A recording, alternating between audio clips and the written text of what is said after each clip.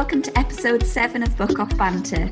Keep all your stories and questions coming in to @BookOffBanter on Instagram, Twitter and Facebook. And feel free to email anything longer to bookoffbanter@gmail.com. This week, we're going to talk about Burley's cross country, our horse buying stories, and the value of a good trainer. But first, we're going to have a quick catch up. So how did Burnham Market go? Oh, I can tell you now, I don't think I've ever been so worried about a round of show jumping in my actual life. So basically, we were back at Novice and we were going back to Burnham Market. And historically, this autumn event at Burnham Market tends to be a little bit softer. It doesn't have big international classes normally. So it doesn't have big crowds, and so it does tend to be a little bit on the kinder side. However, with Somerford being cancelled earlier on, there were people that hadn't managed to get qualifications. So Burnham Market were given 2 international classes. So I'd entered this Novice, and inadvertently, it was then rerunning over the same courses as a 2-star. So as you can imagine, my little frantic head went into overdrive and I was convinced that there was no way I was ever going to manage this in a million years. So I lay awake for about 2 nights before the show, just thinking about Burnham Market show jumping, because it's big there. They build quite big. It's in a natural amphitheatre. It's very atmospheric, and it's the sort of thing that most eventers, absolutely huge show jumpers, you live for it. You're like, yeah, give me these big, atmospheric show jumping. I want to go to Hickshead. I want to do that. Us eventers, we don't want that. Okay, we just want to jump these coloured poles. We don't want anyone to see us. You just want to get this out of the way. Yeah, we just get it done. So Burnham Market is like the worst thing for that. And so, I'd got myself into a bit of state and I was adamant I was just going to withdraw. However, I didn't. And I went in and we jumped our first ever clear at BE Novice. I was so shocked. I was adamant that we don't knock defence. So when they announced it, the announcement went, and that's a clear round for Marnon's Rough Diamond. And I'm not a quiet person, am I, Katie? Yeah. So I shouted back across the string, no, we had one down. No, we've knocked one down. We weren't clear. And she had to come back on and go, no, you were clear, like that. It was it was a bit of a surreal moment. All the people looking going, is she trying to get faults added to her round? Anyway, I then went cross country and he was giving me an absolute ride of my life, but my trainer had said on the Tuesday before, she had questions about his fitness, and I had a long canter up a hill and he just died on me. There was just like the spirit was willing, but the flesh was weak. Do you know what I mean? He was just really, really very leg weary. And we came to a double of corners and I just rode in a bit lax, a bit, he'll jump it. And he just needed to be a bit more up to the bridle. So we had a bit of a run out there, spun round, jumped again. Absolutely over the moon, because it was a stiff course. I was walking it going, oh my God, they'd thrown in quite a lot of technicality that you don't normally get at that event. So absolutely over the moon with him. I know it wasn't the double clear that everyone wants, but it was a double clear when you can get to ride my horse. It's brilliant. He was just amazing. So, it's not always about the result, isn't it? Like I've always said, no. I'd rather have like an incredible ride with 4 faults than scrape ground and get clear. That's what it's about, isn't it? It's the ride. He did also injure me. So basically, the first 2 So I'm wearing my splint. So basically, between 1 and 2 are fairly simple fences, and then it's fairly long canters to 3. And he was spooking like hell at number 2. And then after between 2 and 3, he decided to try and buck me off because he was so excited. And in trying to stay on, I bent my thumb right back. And I just thought at the time, that hurts. And then by the time I'd finished, I actually couldn't use my right hand. So we were worried that I'd broken something. I was getting a pain in a bone that was called the scaphoid. A little bit of technical talk for you there. Mine. Well done. I fell over a dog and fell into a rock pool. Oh, that's interesting. Smooth. So anyway, fortunately I was able to get it x-rayed and there's no obvious fracture there yet. It doesn't mean I haven't fractured it, but it does look like I've just really knackered the ligament. So I've got this very impressive splint which they put on, and my first thought was, I'm not going to be able to ride in this. So I went round to my husband and I was just like, look, love, you're going to have to do something with this splint because I'm not going to be able to ride in it. So he's tweaked it slightly.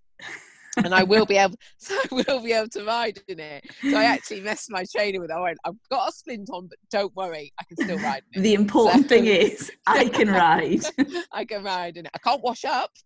Oh yeah, I We're mean, you don't want to risk stinking.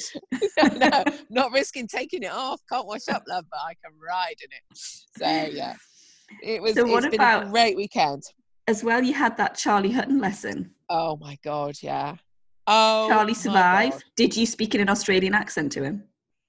No, Were I you being didn't. sensible? I did try to be sensible, but I have a little bit of a problem with being sensible. So I was a little bit anxious because, first of all, when I pulled in, my lorry is very old and rusty and whatever. And I pulled in and there was like row after row after row of like the poshest horse boxes Yeah, you've I ever hate seen in that. your life. Yeah, I know. And I was like, I'll just park mine here. And then also, as I was driving down, you can see the arena, and there was sort of this horse that looked a little bit like Bellegro, just sort of trotting around. I was like, oh shit, I've got to go in now. Anyway, I smashed out the matchy. I smashed it out. I was Check like, you right, out. I know, I'm going to do this. And I went You're going in to be buying and boots that you can't walk in, not trainer boots.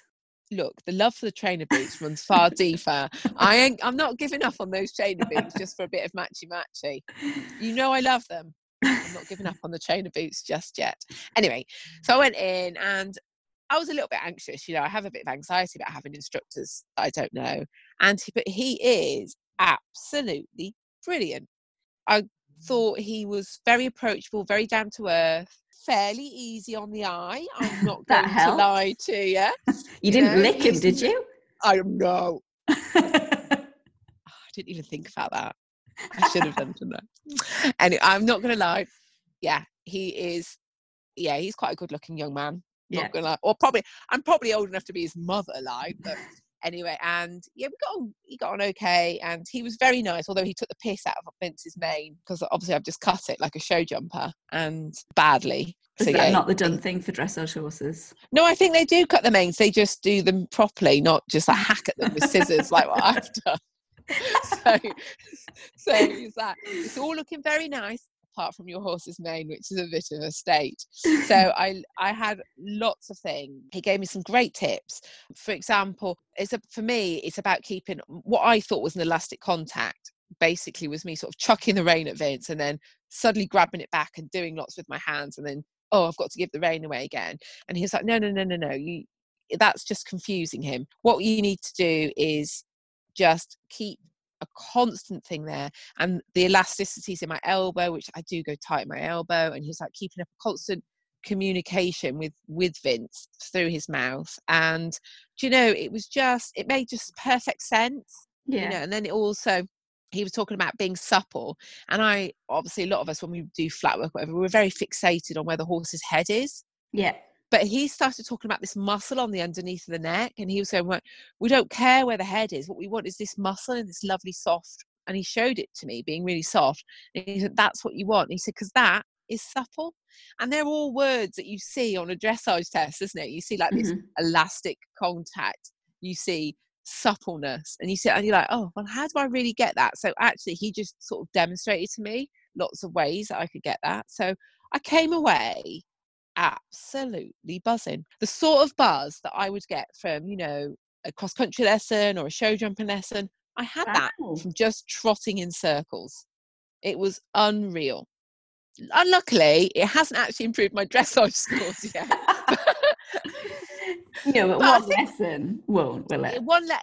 One lesson, and also I think it's something I've got to work on a bit more. Yeah. So I think it will come, and I think, you know, I've got a few weeks to my next event, first week in October. And I think there will be improvements there. There better had be. I've got faith. So yeah. So how have you been? Oh, please tell me about this half marathon you ran. Oh my God. Yeah. Do you know, like this last 2 weeks has just felt like about 6 years. I feel like so much has happened. So I did the Great North Run, which was incredible. Like everyone said to me, you're going to love it. And I was like, I am not going to love it. I'm going to hate it. I'm going to do it, but I'm going to hate it. I absolutely loved it. I was literally like finished and was like, yes, sign me up again. Like I just loved it. Like the atmosphere was incredible.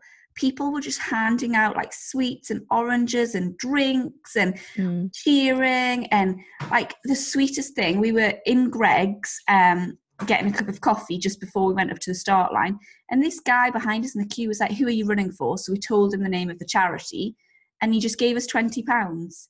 It was. Did you go and buy yourself a gin with it?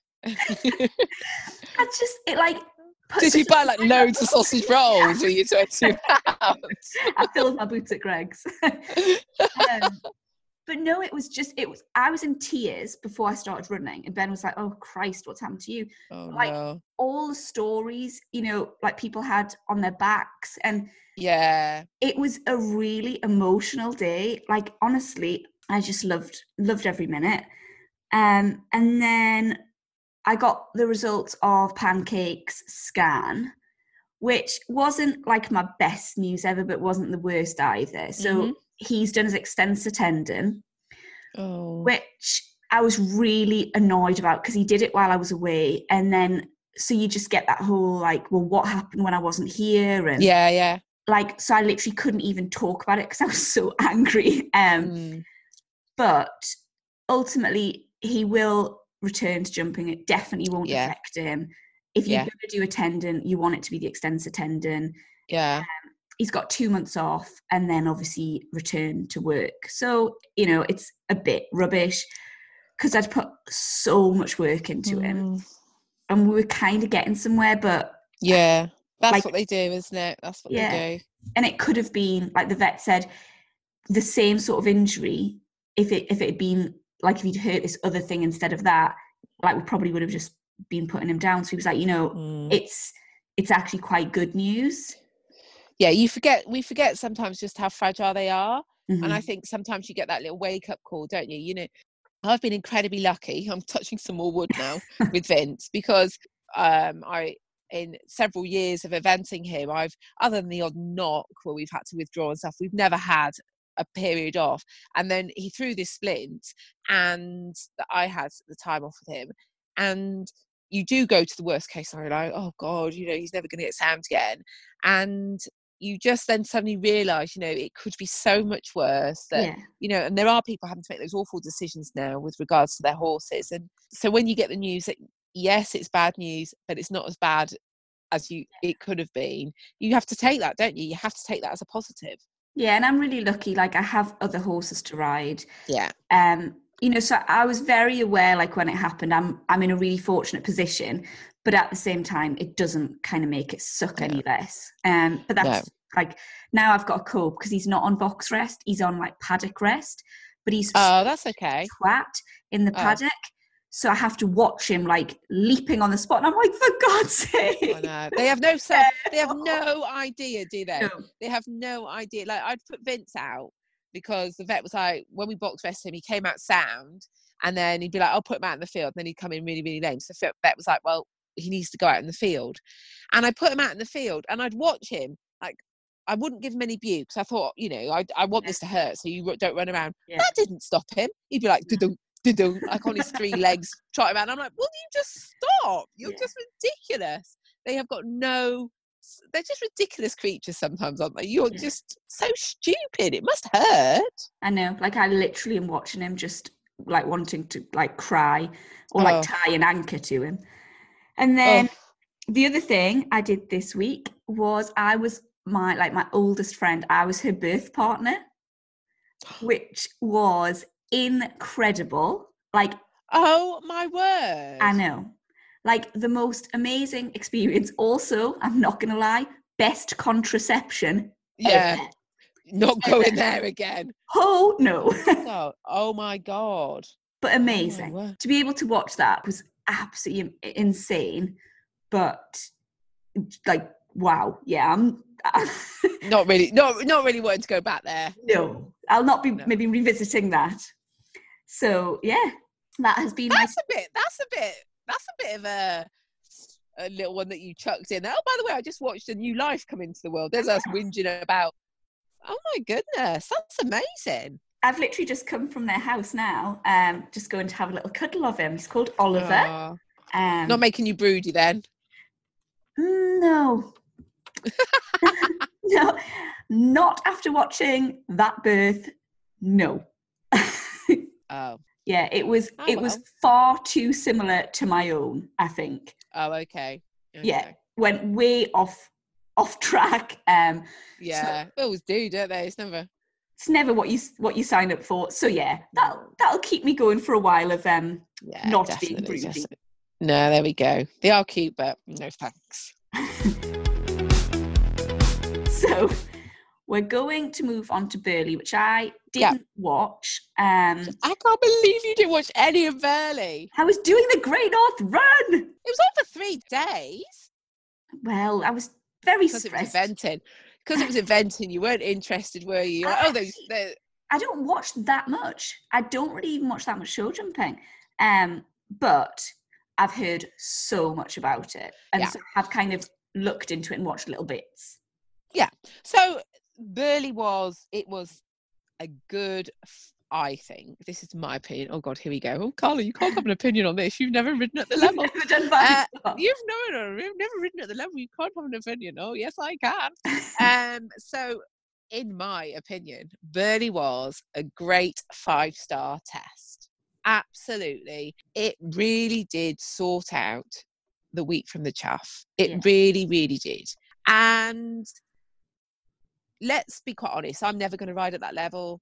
I'm nowhere near as skilled as any one of those riders that came out of that start box. And every single one of those riders that came out of that start box, I do have respect for.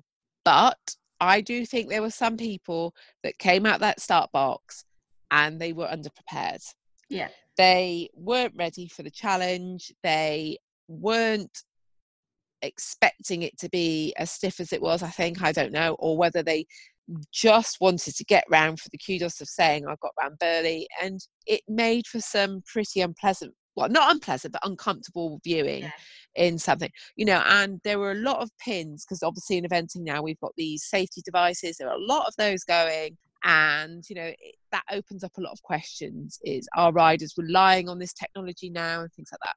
But the ones that rode it well, God, did they ride it well. I mean, they were just head and shoulders above the rest, and just obviously the winner in the second place, they were a masterclass, as was Ollie Townend, but there were a lot of others which just, I mean, Imogen Murray, we have to talk about her, because I feel a little bit of a kindred spirit with this woman, okay, because she was in 60th place after dressage. I saw that.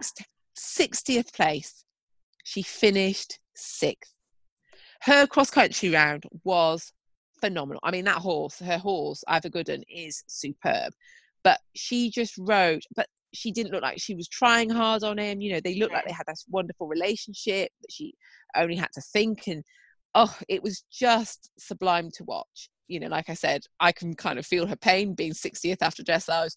But then to go and produce that goods, the double clear, which, and that is what a good test of jumping in Burley should do. That person that had the poor dressage can then come up to 6th place. That's what I ask you. Like, do you think that you quite like the cross country being hugely influential? Yeah. Not just the cross country, show jumping as well. Because there were people that were quite dressage tech. There were people that after cross country had pulled themselves up from slightly less dressage scores, but then they took poles in the show jumping and they knocked themselves down again. That's how it should be. There should be, I think, unless you are good at all 3 phases, there should be this shifting in the field. Yeah. And that's what we got with that Burley. We got people moving all over the shop. Yeah. Cross country wise, Ben Hobday was superb. Yeah, I watched his round. That loves that horse. Oh, it's great, isn't it? And he looks like he loves riding it. Yeah. That's the thing. He looks like he's having such a blast on him. Yeah. They almost look like they've just gone out hunting or something for the day, and they're just cruising. Yeah. They do look great. And he was one that he came up quite a bit from the after the cross country, and then he dropped again after the show jumping, but he was still over the moon. I mean, you would be with that performance. And they were another 2. Those were 2 which really stuck out for me. And there was some great horsemanship. There was a lot that you can't fault with regards to the horsemanship, and there was a couple which, as always, it makes you just go, oof, but I think it's Yeah, knowing when to like pull up, isn't it, and just go, do you know what? It's maybe a bit bigger than we thought, or maybe the horse doesn't just feel quite how we thought it would, and that's enough. Like it's you like I wonder whether people just get in this like, oh, I want to complete Burley just yeah, so that I yeah, can say I've completed Burley. yeah. And it's like, yeah, but what damage are you doing to the horse's confidence if it's literally scraping its way around rather than you finishing on a confident horse that's gained something Yeah, from that? I think that there will be. I'm gonna keep my eye out for 2 or 3 horses, but I would be very surprised if those horses that I'm keeping my eye out for, I won't mention their names now because I'm gonna look like a right idiot if I'm wrong. But I'd be very surprised if they're back at another 5-star. Yeah. Because I think they did not have the experience that you want when you get up to that level, or any level. Yeah. Anytime when you go up a level, you know, you want the horse to have a nice experience. So yeah, I think that it was a real test. I think that, I think there were certain jumps that made people uncomfortable because they were sorting horses and riders out, I think Jules suppose the Corners. question is, do you dumb down the courses Yeah. so that everyone can do it, or do you keep the courses where they are and tighten the qualification? I don't think we need to tighten the qualification either. It is really tough on horses and riders to get to 5-star. It's not a doddle to qualify for 5-star. Yeah. It really is tough to get there. So those people, every single one of them that came out of that start box, they had every right to be there. And like I said, kudos to them. I'm in total admiration for them. I don't think we can do that. I don't think we should dumb it down. But I do think there has to be a little bit that sits on the shoulders of the riders. That Right. I think there was I can't remember which rider it was now. I want to say Georgie Spence. She came out in the morning and rode her horse or started warming up and then realised that he didn't feel right and he wasn't ready for it. So she withdrew. That's what we need. We Yeah. need the ones that the pin goes and they go, oh, he scraped over that. I need to hold my hands up, do some work, come back, get better. You don't. What Someone about said to if me, they aren't going to do that? So like I don't follow eventing, but I'm probably a little bit shocked at sort of some of the experience, lack of experience, and those horses can go to somewhere like Burley, which is like the toughest of tests. And you kind of like, we've spoken about it, like with fairly poor like runs leading up to it, and you think, wow, like you haven't had a particularly good run last time out or the time out, and now you're going to Burley on the back of that, and that's would make me a bit nervous just for the I whole. think, well, yeah, and I think the problem we've got with that is eventing is such a tough sport. It hasn't got the money in it that show jumping's got. It is. I think eventing is that sport where how to make a small fortune from eventing is to start off with a large fortune. 100%, It really is. It is a really tough, and most of these people that are there are going to be reliant on making money from coaching and training and taking on young horses and getting rides. And if you can say you've completed Burley, the difference that makes to 100 other eventers that are also trying to train people in your area, I know where I'd look, But then I suppose, so that means it's harder for them to make a good decision for the horse, because their livelihood. Yeah. And like for some of them, I'm sure, for their own personal kind of, they want to achieve that. And you never know when you're going to get another horse that can do that. Yeah. So if you have a horse that you think remotely can, it's quite hard to say, do you know what, let's give it another year. Yeah. As we have both realised this year is, will you get that another year? Exactly. Or will they throw a splint or they do something? Because so you kind of get, right, I'm here, I'm going to do everything I can, this one shot, the old Eminem song. But it's, I don't know. I understand why they do it, but it doesn't always make for a nice viewing. They know what horse they're sat on, I guess. Yeah. Maybe it feels different. It was funny because there was one fence. I think I want to call it the Jules Corner, Maltings Corners. I can't remember now what the fence was called, but it was big oxers to big wide corners. But you could tell pretty much from that first oxer that they jumped whether or not they were going to be okay at the corners. It really was that obvious. And what was shocking was there was an alternative. So if they did have an awkward jump over the parallel, they didn't have to keep trying to go direct, but there were quite a lot of people that still did. And Right. that was one of the things that a lot of people were like, that's what I don't understand. Why Yeah. they would have this awkward jump in and then still try and go direct. Yeah. But I guess when your adrenaline's pumping, you're probably not thinking rationally. I don't know. I'll give them the benefit of the doubt. But do not dumb down Burghley. Keep it like that. Yeah, I agree with you. I think Burghley is renowned for being a big course that needs attacking. Yeah. I think that needs to stay, but I think that probably what people need to recognise is that Burghley is like the best of the best. So yeah, if you're not 100% certain, then maybe you're better off trying to run still at, a really good level, but until you feel like your horse is going to pull you into these huge big fences with gusto, maybe Burghley's not the right place. Yeah, I absolutely agree.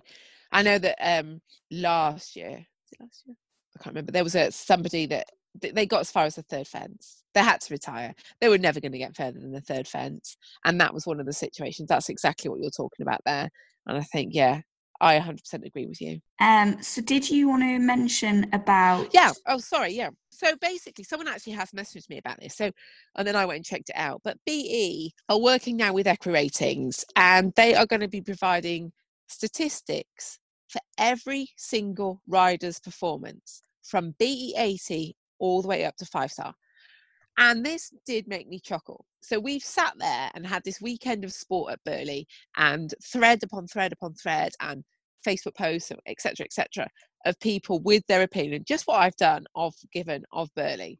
And then BE announced that they're going to provide these statistics, and people have gone, oh, I don't like that. I don't want them showing my statistics of my. So it's okay for them to sit on a sofa and basically rip apart these other riders, but they don't want these statistics going out. But actually, I think it's great because at the end of the day, it's just facts. It's pure facts.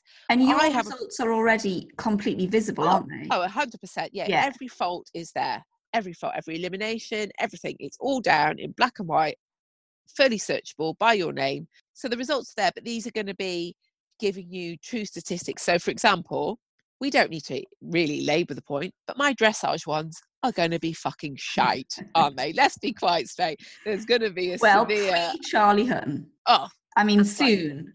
Move over, Charlotte. It's all going to be happening then. But the old but ratings currently... at the moment, it's not going to look a pretty picture. And that, but for me, that's fine because it's not an opinion. It's not somebody saying, I think that you're really crap at dressage. It's someone saying, look, the facts are there, love. You are really crap at dressage. So I don't have a problem with it at all. I think it's a really good thing. And I think it will really help people. I think that's going to be this amazing tool that we can use to improve our performances. And and coming in for like a safety reason? Is it like if you score under 60% at cross country completions, then you aren't allowed? We already have got a safety thing in place, which is if you score 2 eliminations at cross country, you have to drop down a level. Okay. So you lose what's called your MER, which is your minimum eligibility requirements. You lose those if you get 2 eliminations. Not technical eliminations, they're actually quite kind. So if you fall off or get refusals that cause you to get eliminated on the cross country only, you have to drop down a level. So we've already got that, which is for safety reasons. Now, I think it's good that they've brought it in. I think it's sad also that they've had to bring that in because you'd like to think that if I had 2 eliminations on the trot for falling off or eliminations, the first thing I would do is go and have a good session with my trainer and then drop my horse back down to increase their confidence. So I think it's sad that they've obviously thought, oh, there aren't people out there doing it. Anyway, I would be interested to know whether you think something like that would be good in show jumping. I probably don't, if I'm honest. just because, I don't know if maybe because it's more obvious with show jumping. So like, I kind of know if I'm getting 4 faults regularly. I don't think having a percentage of 4 faults. But what if you do not think that if somebody is going out and they are jumping, say, a fox hunter class, and they get eliminated. Yeah. Okay, they get eliminated in the fox hunter class. Then they go out to their next show and they try and jump a fox hunter class again, and they get eliminated again. Is that not the point where perhaps British show jumping should step in and say, no, right, you can't jump another fox hunter class until you've... Sorry, I misunderstood you. I thought you meant, should we have the statistics? Well, why wouldn't you want statistics though? If I wanted them, I could do them myself. Like, I could work out, as you know what I mean? It would be there in front of me if I cared to look. But as it is, I kind of know each horse, what it's doing, what's going wrong, what my aims are, what needs to be improved upon, if they need to be dropped down. Seeing it in a percentage literally would not change one thing. Oh, okay. But that's just for you though. You might, but there might be other riders that might find that interesting. Yeah, maybe. For me, I don't know. I just kind of think, I just think us eventers. I think, do you know what I think it is? Us eventers, we love to overthink everything, don't we? Oh, I love we love it. We love a bit of making things complicated. We can't just do anything simple. Maybe it's that. I love overthinking actually, but I kind of probably need no encouragement, and I maybe see that as, oh my God, like, did you know that I had 62%? Okay. And I'd be on the phone with my trainer like, oh my God. Whereas in actual fact, I don't need to know what happened 6 months ago. What I need to know is what happened last time, maybe what happened the time before. Then it's very relevant in my mind, like, oh, do you know what? Actually, we worked out that his saddle maybe was a bit tight. So that's why we had, like, I don't know. I don't know. See, I like the idea of it. I like the idea of seeing the patterns, and I think if you have formulated a good training plan or whatever, I guess for eventers as well, because we don't compete quite as regularly, usually if we've only got one horse. Yeah. I mean, as show jumpers, you can go out pretty solidly every week. Eventers up, we tend to have our runs a bit more spaced out.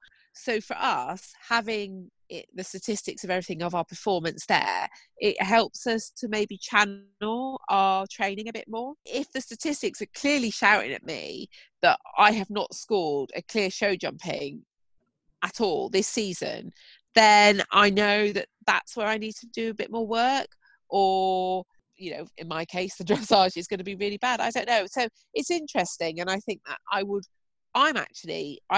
I think it's a great concept, and I'm looking forward to seeing it. I really am looking forward to seeing it. I think it's going to shock a lot of people. Yeah. I think a lot of people in eventing that thought they were coasting along and doing okay, when they see their statistics in black and white, how it is, are going to be like, oh, yeah. And I think that will be really good. As long as it's used correctly, I think it'll be a really good concept. And I think show jumping could use it. Yeah, I mean, I wouldn't be super offended by the idea, but would I use it? Very unlikely. There we go. Well, maybe they don't want to waste that money on it then. I really don't think British show jumping are concerned by me scrabbling around. No. So we've got a bit of a different one for this week. We got a couple of questions and they kind of coincided with topics that we were thinking about covering. So we've decided to just incorporate the questions into the topic that we were going to cover. So our first one was a question from Amanda Chance, who sent the question, what is the stupidest horsey thing you've ever done that actually turned out pretty well? And this immediately made me think of one of the horses I'd bought. Which then made me think I'd really wanted to do a topic on some of the crazy horse buying stories I had. So we decided to do that. So the stupidest thing that actually turned out really well is one of the horses that we bought. We went to look at him and we didn't have very much money. I just lost one of my other horses and I didn't really have anything to compete. We went to look at it and oh my God, I just was thinking, it's lame in front. It's lame. Oh my God. Like this horse was within our grasp. Like there wasn't going to be anything really that was financially within our grasp. And I was like, oh my God, he's lame in front. So anyway, I got in the car after looking at the horse and I kind of said to Ben, oh God, like, what did you think? And he said, it's very lame behind. And I was like, oh my God. I said, I didn't even look at its back end. I was looking at its front end. It's lame in front. And he said, well, it's lame. I'd say both legs behind. So I said, oh, okay, like what we're going to do. And he said, it's probably not worth offering the full price, but look, maybe we should just take a punt. It's a good horse. Yeah. Like, and I was kind of like, maybe it was bridle lame in front. And he was like, I think it's stiff behind. I think with different management. Yeah. I think it would maybe come. So we were like, okay, then let's just buy it. So then I had to ring my trainer and she said, what happened? And she said, have you got videos? Because she'll always say to me, take videos and send me them. And I literally didn't dare because I was like, if she sees this horse that's lame on, yeah, she'll be like, absolutely do not buy it. But I mean, it's one of the best horses we've ever bought. But stupidest idea to buy a horse that is lame in 3 legs. Yeah, I hear you with that. I mean, at the end of the day, Solo he was on a livery yard and I did not have the time. I did not have the money for another horse. And he just got to the point on this yard. He was being owned by an old woman who basically didn't have a fucking clue what she was doing. He had come out of racing, been given to her, and she treated him like a big dog. And then every so often she gets somebody to come and train him. So the world and his wife and their carrot stick had a bit of a bash. Oh my God. And this poor horse was just so thoroughly confused about life. Yeah. And he just didn't know what to do anymore. So basically he'd got to the stage where there was only one farrier left in the region willing to shoe him. And there was a girl, she turned up, supposedly she was going to reschool him for dressage, walked up to the field, tried to catch him, supposedly ran back up the field pale, jumped in a car and drove away and was never seen again. And basically it got to the stage where a sign went up on this livery yard saying, if somebody doesn't take Solo, I think she put on loan initially, I'm going to have him shot. Oh my God. I was like, oh God, I can't have this. So anyway, I went down and the rest is basically history. I mean, like I say, these ex-racers, they don't do that well unless they're in hard work. Their little switch has gone in the head. He thrives off hard work. He loves working. He loves being involved in stuff. And he cost me all of £5. Had to keep it a little bit on the down low from the husband for a while, but he came around to the idea. Because it's a bargain. You can't resist a bargain. I don't know if he was really a bargain, but he's cost me quite a lot in vet fees since then. But to be fair, when he worked and he wasn't broken, he was the most fun. I mean, he is still fun to ride. And actually, I don't know, we might look back on this as being one of these rubbish ideas that turns out okay.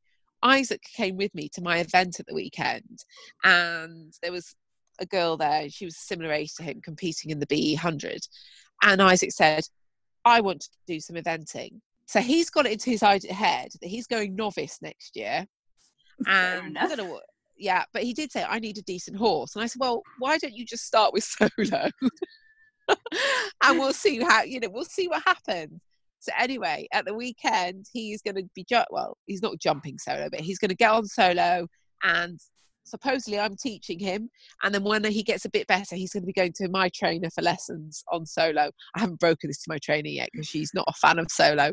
So yeah, this might turn out into one of these things where they go, that was one of those really bad ideas. But when he's at the Olympics, and he's got Solo to thank, when he goes around Burley, clear, we'll be there going, oh, that seemed like a really rubbish idea, but look how this has turned out.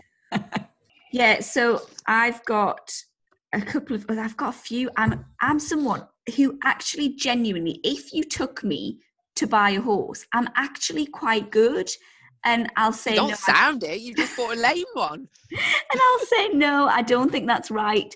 But when I'm buying the horses, I'm an absolute liability, and I will just buy the most random, ridiculous horses. Yeah. So I bought a horse that we went to look at, and it was when Belinda had gone lame, and I really desperately needed a horse. And again, we didn't have any money. So I went to see this horse, and we got there, and the woman was really, really just strange and very kind of, I can't even really describe it, but she was like, I'll have to watch you just have a little walk and trot on the horse, and I'll have to decide whether or not I can let you jump it. So I was kind of like, okay. All right, steady on now. So I had a little walk and trot, and she was like, okay, you can jump it. And she put the jumps up to like 30 centimetres. I was buying it to show jump. And I was kind of like, okay, can you put them up? And she was like, right, okay. And she put them up to about 50. And so I was like, okay, it jumped them. I said, okay, can you put them up anymore? No.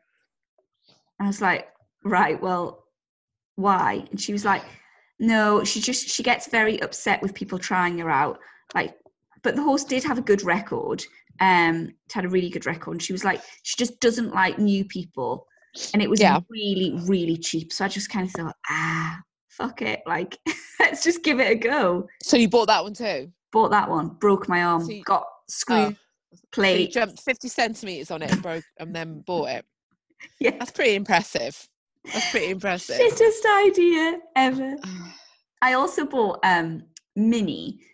So we went to try her out, and I was really frightened of her. Like, really, really scared. I tell you something. These people, when you go and buy they got big windows, because they do not see you coming, don't they? They're like, they probably advertise really good horses. They see it's you put them. Get that shit one out. Get that lame one out. No one buys anything. Seriously. Like, what? Like, I can't actually even believe I'm sharing these stories with other people. Oh my God. Are you sure that like you've actually bought horses at one point? You sure you haven't bought a cow by accident? Because I'm not being funny. You are a seller's dream, aren't you? Oh, like 100%. Like, I literally go for the most ridiculous horses. So yes, I rode Minnie, and I was really scared. And actually, this was one of the times where I was quite sensible. Rode it, I was terrified. I didn't even want to really jump it. I popped her over, I think, a little jump, and I was like, yeah, it's not for me.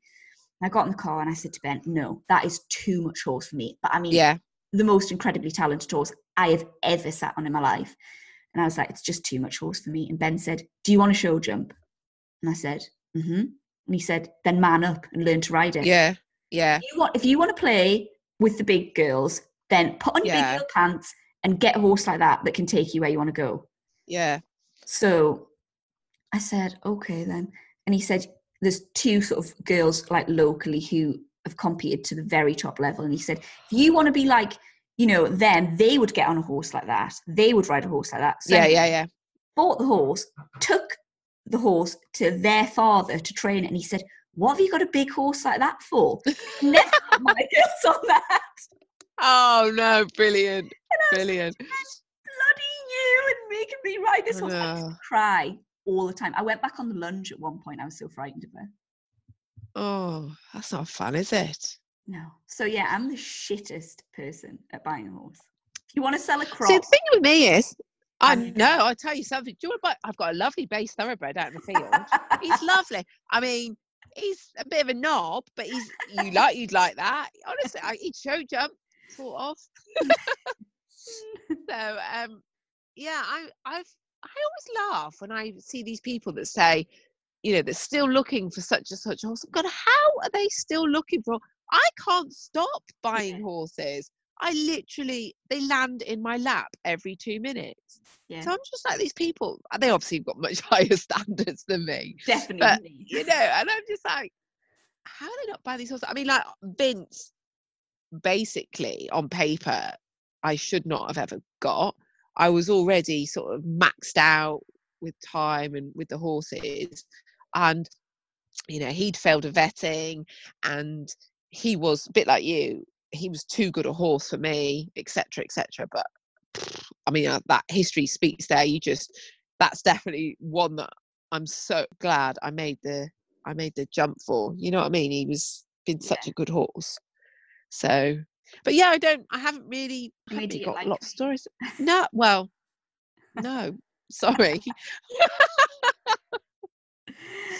But if you want to buy a horse, come to me first. I'm sure we'll be able to sell you a horse. It might look a bit like a camel, but it'll be a horse. Thanks. Or a yak. That in mind. I think It'll be lame on all 4 legs, but don't worry, it'll jump. If 30 centimeters, 50 centimeters. I'm literally never going to live this down. I may have to edit this out.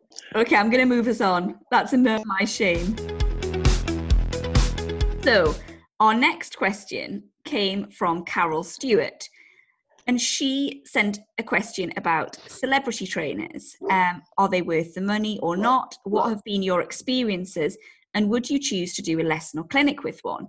And this tied in with a topic that I really wanted to cover. I wanted to write a blog about it, like in the winter when I'd gone to Morris and I'd seen some trainers, and I just felt like, wow, I really, really appreciate my trainer, but I probably hadn't realized how much I needed to appreciate her until I saw her there. And so I thought, let's tie that in and let's do a topic on trainers. Yeah. So celebrity trainers, for me, I wouldn't use a celebrity trainer as in, for like the one-off. Yeah. Like things. Because I have found that it doesn't work for me, because I am like, it drives Ben mad. So if you tell me to say, use a bit more leg, I'm probably going to start riding like Frankie Dettori. Yeah. And so what I find is everyone obviously has a slightly different way of doing it. And I will take whatever instruction you give me to a ridiculous level. Yeah. So if I get if I get any difference of opinion, it literally blows my brain. Yeah. So I kind of can't do that. I have to just have a trainer and that's it. I'm pretty much the same. Apart from my reasons are a little bit different in that I have very little confidence when it comes to a trainer. In fact, I get very anxious about going to a trainer that I don't know. So basically my trainer, you could maybe call her a celebrity trainer. She's won Olympic medals and won what was 4-star there is now 5-star. I've trained with her since 2012 and she knows me, I know her, and so it works really nicely. My experiences of going to these one-off clinics, I've never had one good experience from one of these one-off clinics with a celebrity trainer. I went to one with a very, very famous trainer, and basically she just didn't seem to like my horse. Loved one of the other horses that was in the group, and basically it was this other person having a private lesson with the rest of us just watching and jumping the odd jump. It really, really was like that. And I was kind of like, and it was very expensive clinic, and I came away very dissatisfied with it. I think as well, how do they in such a short time assess a rider and a horse and work out how to get the best for them? Yeah. I can't see how that works either, because surely one of the things that works best with your regular trainer is they know how you've gone before, they know how to improve it, they know how the horse is. So I don't get it. I don't get these one-off clinics. Like setting everyone up to fail. No. Yeah. I don't get these one-off clinics at all. Yeah, like I had a lesson with Jeff Billington. Yeah. I loved it because, I mean, he's so funny. And he rode my horse at the time. And, oh my God, I couldn't get this horse to flex to the right. He got on it and the horse was like nearly touching its tail to the right. And I was like, that just makes me feel like a bit of a knob. Yeah. But he kept saying to me, I want your ponytail touching the horse's tail. I want you sitting back so much. But the person I was getting lessons with at the time wanted me in a slightly forward seat. And like whether I was coming, going or being, like, how as a rider are you supposed to know what to do? Like, no, it's just, and that kind of really, and that's the thing is, if you go to sort of a celebrity one-off clinic, you're going to get not going to get these massive things which are very, very different from what you've normally been taught. And I also think just because you're a celebrity rider and you're an incredible rider, that doesn't necessarily mean that you're a good trainer. No, that's been proven time and time again, isn't it? Yeah. It's not often the case. So yeah, I'm not a fan of them. I don't think they can be a big benefit as you would like unless you've got a chance to follow it up, or you know that they train in a pretty similar way to your trainer. Yeah, I think what's more important is to find a trainer who understands you, understands your horses, takes the time to not just kind of give you a quick basic lesson, but who actually wants to, look at, well, maybe that saddle's not quite right for your horse. Yeah. Like that sort of thing to me is invaluable. And someone who actually cares how you do. I was just going to say that actually. So there's something about your regular trainer, they invest in you. Yeah. And I think you won't get that from a one-off clinic. You won't get them investing in you and following it through. I just don't think that'll happen. So when you found your trainer, what they want is they want to see you do well. Yeah. Not because of it covers them in any glory, but because they just love seeing you do well. And that's really how the relationship forms, really, between a trainer and said that our trainers almost become like therapists, don't they? Like, yeah, they're really committed to how you do. And that's what I noticed. So I went up to Morris in the winter, and I've always really appreciated my trainer. Like, I know how lucky I am to have her. She's incredible. But when I listened to some of the trainers, because I was in the middle of the warm-up putting fences up for her, and I was listening to some of these trainers and just thinking, oh my God, like this one woman in particular, there was a man riding around, and it was a little bit hairy to watch him, I'm not going to lie. And she was like muttering to this woman standing next to her, like, oh my God, he's just useless. Like, he can't see a bloody ride. That's horrible, isn't it? Like, Jesus, like, oh, he's just... And then she would kind of shout to him, like, that's it, bit more leg. And I was just like, you could not care any less. Yeah. You're just taking his money and you're not helping him. And that's really sad, because someone's actually spending the money and trying their best to get better. Yeah. But how can they get better if the person that's supposed to be helping them just isn't interested? No, I agree. I absolutely agree. Yeah. So that gave me like a real kind of reminder of, I am so, so lucky to have someone that answers my phone calls all the time, and really is committed to me and the horses. Yeah, I agree.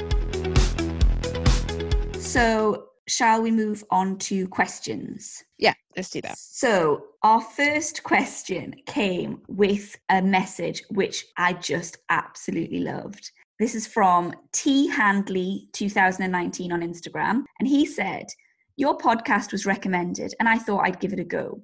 I'm not involved in horses or the horsey world whatsoever, but I am in other elements of the countryside. I absolutely love the podcast, but my wife is now asking why I've suddenly started talking about horses. Luckily for her, we don't have the time or money for me to get involved in the horsey scene, which just made me laugh, because I've just got visions of this woman whose husband has just started to talk randomly about horses. Should we talk about num-nums and stuff? Oh yes, that looks ever so like a num-num. Like, what the hell's going on here? Why have you suddenly secretly got this obsession? I love that. And so one of his questions was, I would be interested in to know a little bit more about what each of your disciplines, show jumping and eventing, entail, and why each of you have gone down that route. Right. For me, I actually, when I was younger, wanted to be a show jumper. Show jumping when I was a teenager it used to be on the TV in the evenings. That's a long time ago. Like the Horse of the Year show and stuff used to be on like ordinary TV, and everyone watched it. And show jumpers were household names, and I wanted to show jump. I was adamant. However, I couldn't really afford any horses or ponies of my own, so I used to ride for other people. And a pony I got she was a part Arab called Laura, which is the weirdest name for a horse, Laura. Anyway, she was lovely and she had a hell of a jump on her. She was a cracking jump up, but she was as nappy as hell, and she would only do everything once. So she would go in and she would jump a beautiful clear, and then you'd go back in for the jump, and she wouldn't go back in. She would literally stand rearing, refusing to go back in, spinning, ditching me. And it just got to the point, she was just such a bit of a heartbreaker. And one day I jumped a clear, tried to get back in, and stood there desperately. She's rearing up on me and spinning, and this woman just ran up to me. She said, have you thought about inventing this horse? because then she'd only have to do everything once. And I thought, what a great idea. So I literally, the next weekend, I looked up where I could go eventing, had one go at it on this pony, and that was it. Job done. I changed discipline, wasn't interested in show jumping other than show jumping phase for eventing, and I absolutely love my sport of eventing, and I don't regret the change at all. So this is the funniest thing. Mine is the reverse. So I wanted to event. Shut up. Yeah, I'm not kidding. And sense of theme, but we didn't have a lot of money to buy a horse. Yeah. And we came upon this seriously vicious grey horse that to buy, the man actually made me sign a disclaimer. Oh my God. Yeah, he was so nasty. Actually, that's another disastrous horse buying story. So nasty. And he show jumped. He was a good show jumper. And I just, okay, it does an event. I'll just show jump for a bit. And then maybe one day I'll get back into eventing. And I never did. And I think so that's it. Yeah. Show jumping now, like I'm probably have recognized more that I'm a total control freak. And I think it fits more with my personality. Like, I think I maybe would feel a bit too spread out if I had to do 3 phases well. Yeah. I think that would maybe fry my brain. To be fair, you don't have to do 3 phases well. I mean, I am. You don't have to. You can still have a very good day out and not do 3 phases very well at all. So don't spread yourself too thin. I mean, don't get me wrong. Sometimes when I watch eventing, though, I get that, like, oh, I miss that. Yeah. I really, really do. And if I was really rich, I would have a horse that I could do the odd bit of hunter trials. But the cost as well probably factors in. Yeah. Like, bloody expensive, your sport. It is horrifically expensive. And I do sometimes, I go for a day show jumping, and I spend quarter of the money that I'd spend to go to an event, and it's all very civilized and it's all very nice. But I kind of think if I was doing that every weekend, and I'm no disrespect to show jumpers, but I'd be bored to tears. Because there's only so many courses you can jump before they all get a bit samey, isn't it? So yeah. So there you go. We've done a swap of disciplines. Yeah. So our next question comes from Nat's Life, and she said, how does Carla manage in the winter without a school? I'm looking for tips. To be honest with you, Nat, it's not great. I do really struggle, not just because I don't have a school, but I am on clay, and it's bottomless clay. It's really, really deep. So all of my horses have a bit of time off over winter. I remember one year where I was adamant that I was going to get them all fit from like the 1st of January, and they were all going to get fit. And I was trying to get myself fit as well. And by the time I got to March, at the beginning of the season, I was just knackered. Yeah. And that whole season, I was like literally dragging myself through the season. I was exhausted. So now, do you know what I do? I'm just a bit kinder to myself. And I just say, do you know what? I might not be able to ride my horses 6 days a week. They might have to have their shoes off on a holiday. And that's just what I do. Then I do a lot of hacking. I'm very lucky at the back of mine that I've got access to a disused airfield that I can use to ride on. And I've got like a couple of sort of a 20-minute, a 30-minute and a 40-minute hack I can do on there.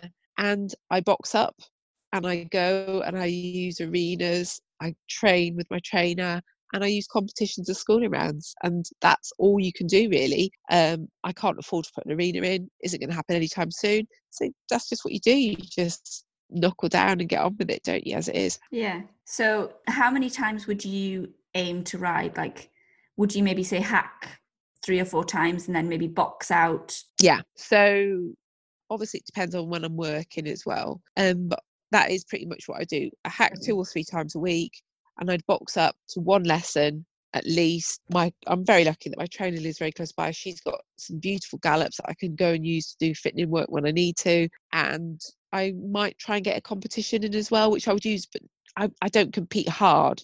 It would just be a small competition that I would use as a schooling round. Yeah. If you can get out in the week to something, it does make life a lot easier. Yeah. And that's, if I can box up and get to a lesson once a week, then that's sort of the weekends then I can use for longer hacks or go to a competition, lesson in the week. And then the hacks that I have to do in the week don't feel quite so bad. I mean, at the end of the day, sometimes when I'm working, I have to do those with a headlight strapped to my head. Wow. So yeah, I ride in the dark with a head torch on, and their horses soon get used to it. I mean, there's no traffic on this airfield, which does help. But yeah, I'll ride in the pitch black if I have to. Yeah. So yeah, and then like the rain will be slamming in my face, and I'm like, I'm going to sell every single one of these horses, and I'm going to take up a proper sport that doesn't involve this sort of stupidity. So yeah, it's tricky, but it's manageable. But you've got to be realistic. So, hope that helps. We're now going to move on to Wanker of the Week. I will start. I was trying not to injure myself. Well, actually, I was kind of torn between trying not to injure myself before the Great North Run and thinking it would be a bloody good idea to injure myself, so I couldn't do it. Yeah. So anyway, I decided I would jump Belle a few days, I think it was like 2 days before. So I was jumping it, and you know, and you just can't get the stride you want. I think, to be fair, that where I built the fence, it was on half stride. But I have this relationship with Belinda where she's too backwards, really, for me. Just slightly more backwards than I like to ride. Basically, my trainer said I only like to ride lunatics. So she was kind of lolloping in. I couldn't get the stride. And I was like, oh, Belinda, like, come on, we need to be more committed. So I came at this fence, I think like a bloody eventer, to be fair. And I was committed, like 100% I was committed. But I think what happened was I took a full stride out. So I was still on a half stride, but this time going really quick. And I was helpful. Stood off it. And I just thought, like, you know, and you get that shit, we have here. So I just like went, come on, Belle. And if I was on Manny or something, or Pancake, they'd be like, oh yeah, I'm up for a fake and flyer. Belle's not so much like that. So I said, come on, like, we can do this. And I kicked her to take off, and she just went, yeah, on your own. And like slammed the brakes on. I shot over her head. And I was like, it's okay. I haven't hurt myself too much. I'll still be able to do the run. I'll be fine. Oh my God, the next day, I could barely walk. Oh my God. So that was my proper wanker moment. But I've kind of God. To that bike. Do you know what my solution was? I need to make her more of a lunatic. I need to make her more like the other horse. So I'm just filling her full of competition mix. That'll work. Let's see what happens. When you fall off, what could possibly go wrong? What could possibly go wrong there? I'm kind of looking forward to next week's Wanker of the Week, because we will find out, I think, what could possibly go wrong. Are you just determined you're going to win this all the time now by filling your horse full of competition mix so you just constantly fall off? I like it. I like your thinking. It's all about the frilly, I guess. Exactly. So I've got to get them somewhere. So my one is on Thursday when I went for my lesson with Charlie. I loaded Vince up, got in my lorry, turned my key, and I'd left my radio on for 3 days. My battery was completely flat. There wasn't even anything there when I was like, oh, you are absolutely kidding me. Anyway, because I'm a bit of a liability like that, we have a battery pack, so it wasn't the end of the world. We just jumped off this battery pack, like, right, this is good, we'll get going. You know, when you set off, and I was driving there, and I was thinking, I'm sure I've forgotten something. I thought, well, I know I've got the horse, like, not like this poor girl that got to the place last Wanker of the Week when she got there and they didn't have the pony in the trailer. So I looked behind, Vince is there, that's okay, I've got the horse, but I'm sure I've forgotten something. And then I nearly got there, and I suddenly just looked back over my shoulder, and I can see my saddle rack, and I'd forgotten my saddle. Oh, shit. Not just my saddle, I'd forgotten my bridle too, and my hat, and my boots. And you matchy. I had forgotten, probably put that on. I can't remember, actually. Yeah, I think I had put that on. I'm probably so obsessed with putting that on, I forgot everything else. I'd forgotten saddle, bridle, boots, and hats. It's not even like I could borrow and stuff. I'd forgotten the whole. I was nearly there. I had to turn all the way around, go back. Vince is in the back of the lorry going, what the fuck is going on here? We're just driving backwards and forwards down this road. So, yeah, went to a very important lesson and forgot all of my tack, every last bit. Wow. Yeah, that's pretty wankerish. Pretty wankerish. So our one that it hasn't been sent in this one, I have nominated my friend. Because I'm a good friend. Yeah. So this is my friend who I was the birth partner for. Oh. She'll never ask me again. Was having you as a birth partner, is that what makes having you as a birth partner, is that what makes you a wanker? Exactly. So we were, it was quite early on, and I said to her, like, how are you feeling? And she said, I'm really sore. And I was like, listen, this is nothing. Like, Mate. Mate. it's going to be a long day. And she Yeah. said, I'm really, really sore. And I was like, where? And she said, like, down below. And I was like, I don't know if I remember. But, you can't remember everything. So I was kind of like, okay. And then a bit like later, she said, honestly, like, I can't bear the pain. It's burning. And I was like, where? And she was like, well, like, down below, but not like where the baby's going to come out of, like further back. And I'm like, that's really strange. She said, I went to the toilet and I used one of those wipes, like, oh my God, that you use to clean yourself. And I said, what do you mean? Like, did you bring wipes? And she was like, no, they were in the toilet. And I was like, what, like, oh my God, a Dettol wipe? And she was like, no, they weren't Dettol wipes. They were wipes to wipe yourself. And I said, I don't think they do those. And she was like, they definitely were. And I was like, I think you've siffed your ass. Like,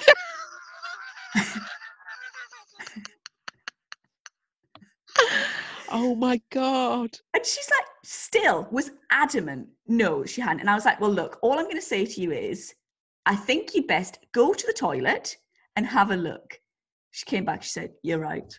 I think it's floor cleaner or something. Oh my She was like, God. what the hell am I going to do? And I said, well, let's get the wet wipes out from the baby's changing thing, and let's get the nipple cream out, and let's just try and soothe it. Like, so I'm raiding the baby's like changing bag and trying to give her all these things. She was like, oh my God, because I'm so embarrassed. Obviously, she said it's fine to say this because she's like, at this point, nothing is sacred anymore. Well, yeah, no anymore. Now she's had a baby. It's standard, isn't it? You just exactly. So, but the midwife's reply was one of my favorite things. So she said, oh, so I've used the wipes in the toilet because I thought that they were like, for down there. Like, I thought they were special wipes. And the midwife just creased laughing and said, on the NHS. That would never happen. Do you know what, though? I know what wipes they are. They're probably like a different brand, but I know like the types because we have them at work. I'm telling you what, she's hardcore. Oh, she was, honestly, she felt the burn. Let me tell you that. Not surprised. I did cheer her up because I said, anyone who has to go down there, though, you're going to be clean as a whistle. Absolutely. Absolutely. I hope that the midwife was very appreciative of how extra clean she was. Yeah. I mean, to be fair, she's basically bleached her own, bleached herself. It's like, people pay good money to have their, you can have your anus bleached. She pretty much did that on the NHS. So, I mean, not ideal, but that must be. She's just won it, hasn't she? There, 100%. Like, my favourite line ever has been you saying to her, "You sift your own arsehole." Not really a sort of thing I thought we were going to be saying today, but there you go. We've covered it all, really, sifting arseholes. As always. So she's got a baby and a frilly. What more could she want? Amazing. She's a bit of a ledge, really, for that, isn't she? She is, because she didn't cry. I mean, she was close, but she kept it together. I feel like crying for her, to be honest, because I know what those wipes are like. They're bloody brutal. They're absolutely brutal. Goodness me, you're not that near your fairies. A bit like electric fence, isn't it? Oh. Anyway, I hope she's all right. Well, she's recovered from that bit, I think. I think by the end that was the least of her worries. Yeah, to be fair, I should imagine it pretty much quickly didn't bother her much longer, did it? Oh dear. Probably all I think that we need to say. I think I feel a bit traumatized, if I'm honest, by that last story. So I think on that note, we're probably done for this episode. I think we maybe should leave it there. Yeah, I think so. Oh, but before we go, some big news. Got a guest next episode. The lovely and very funny Skint Dressage Daddy will be joining us to give his take on the horse world, and we will be defending us horse people. Dressage on the show. Gotta do it, haven't we? Gotta do it. Get the matchy out. Yeah, should we dress in matchy? We should wear matchy for it. He'd love that, I'm pretty sure. Yeah, let's definitely do it. And maybe a DeMonte headband. I have actually got one. Perfect. There we go. All right, so we'll see you next time. Bye. Bye.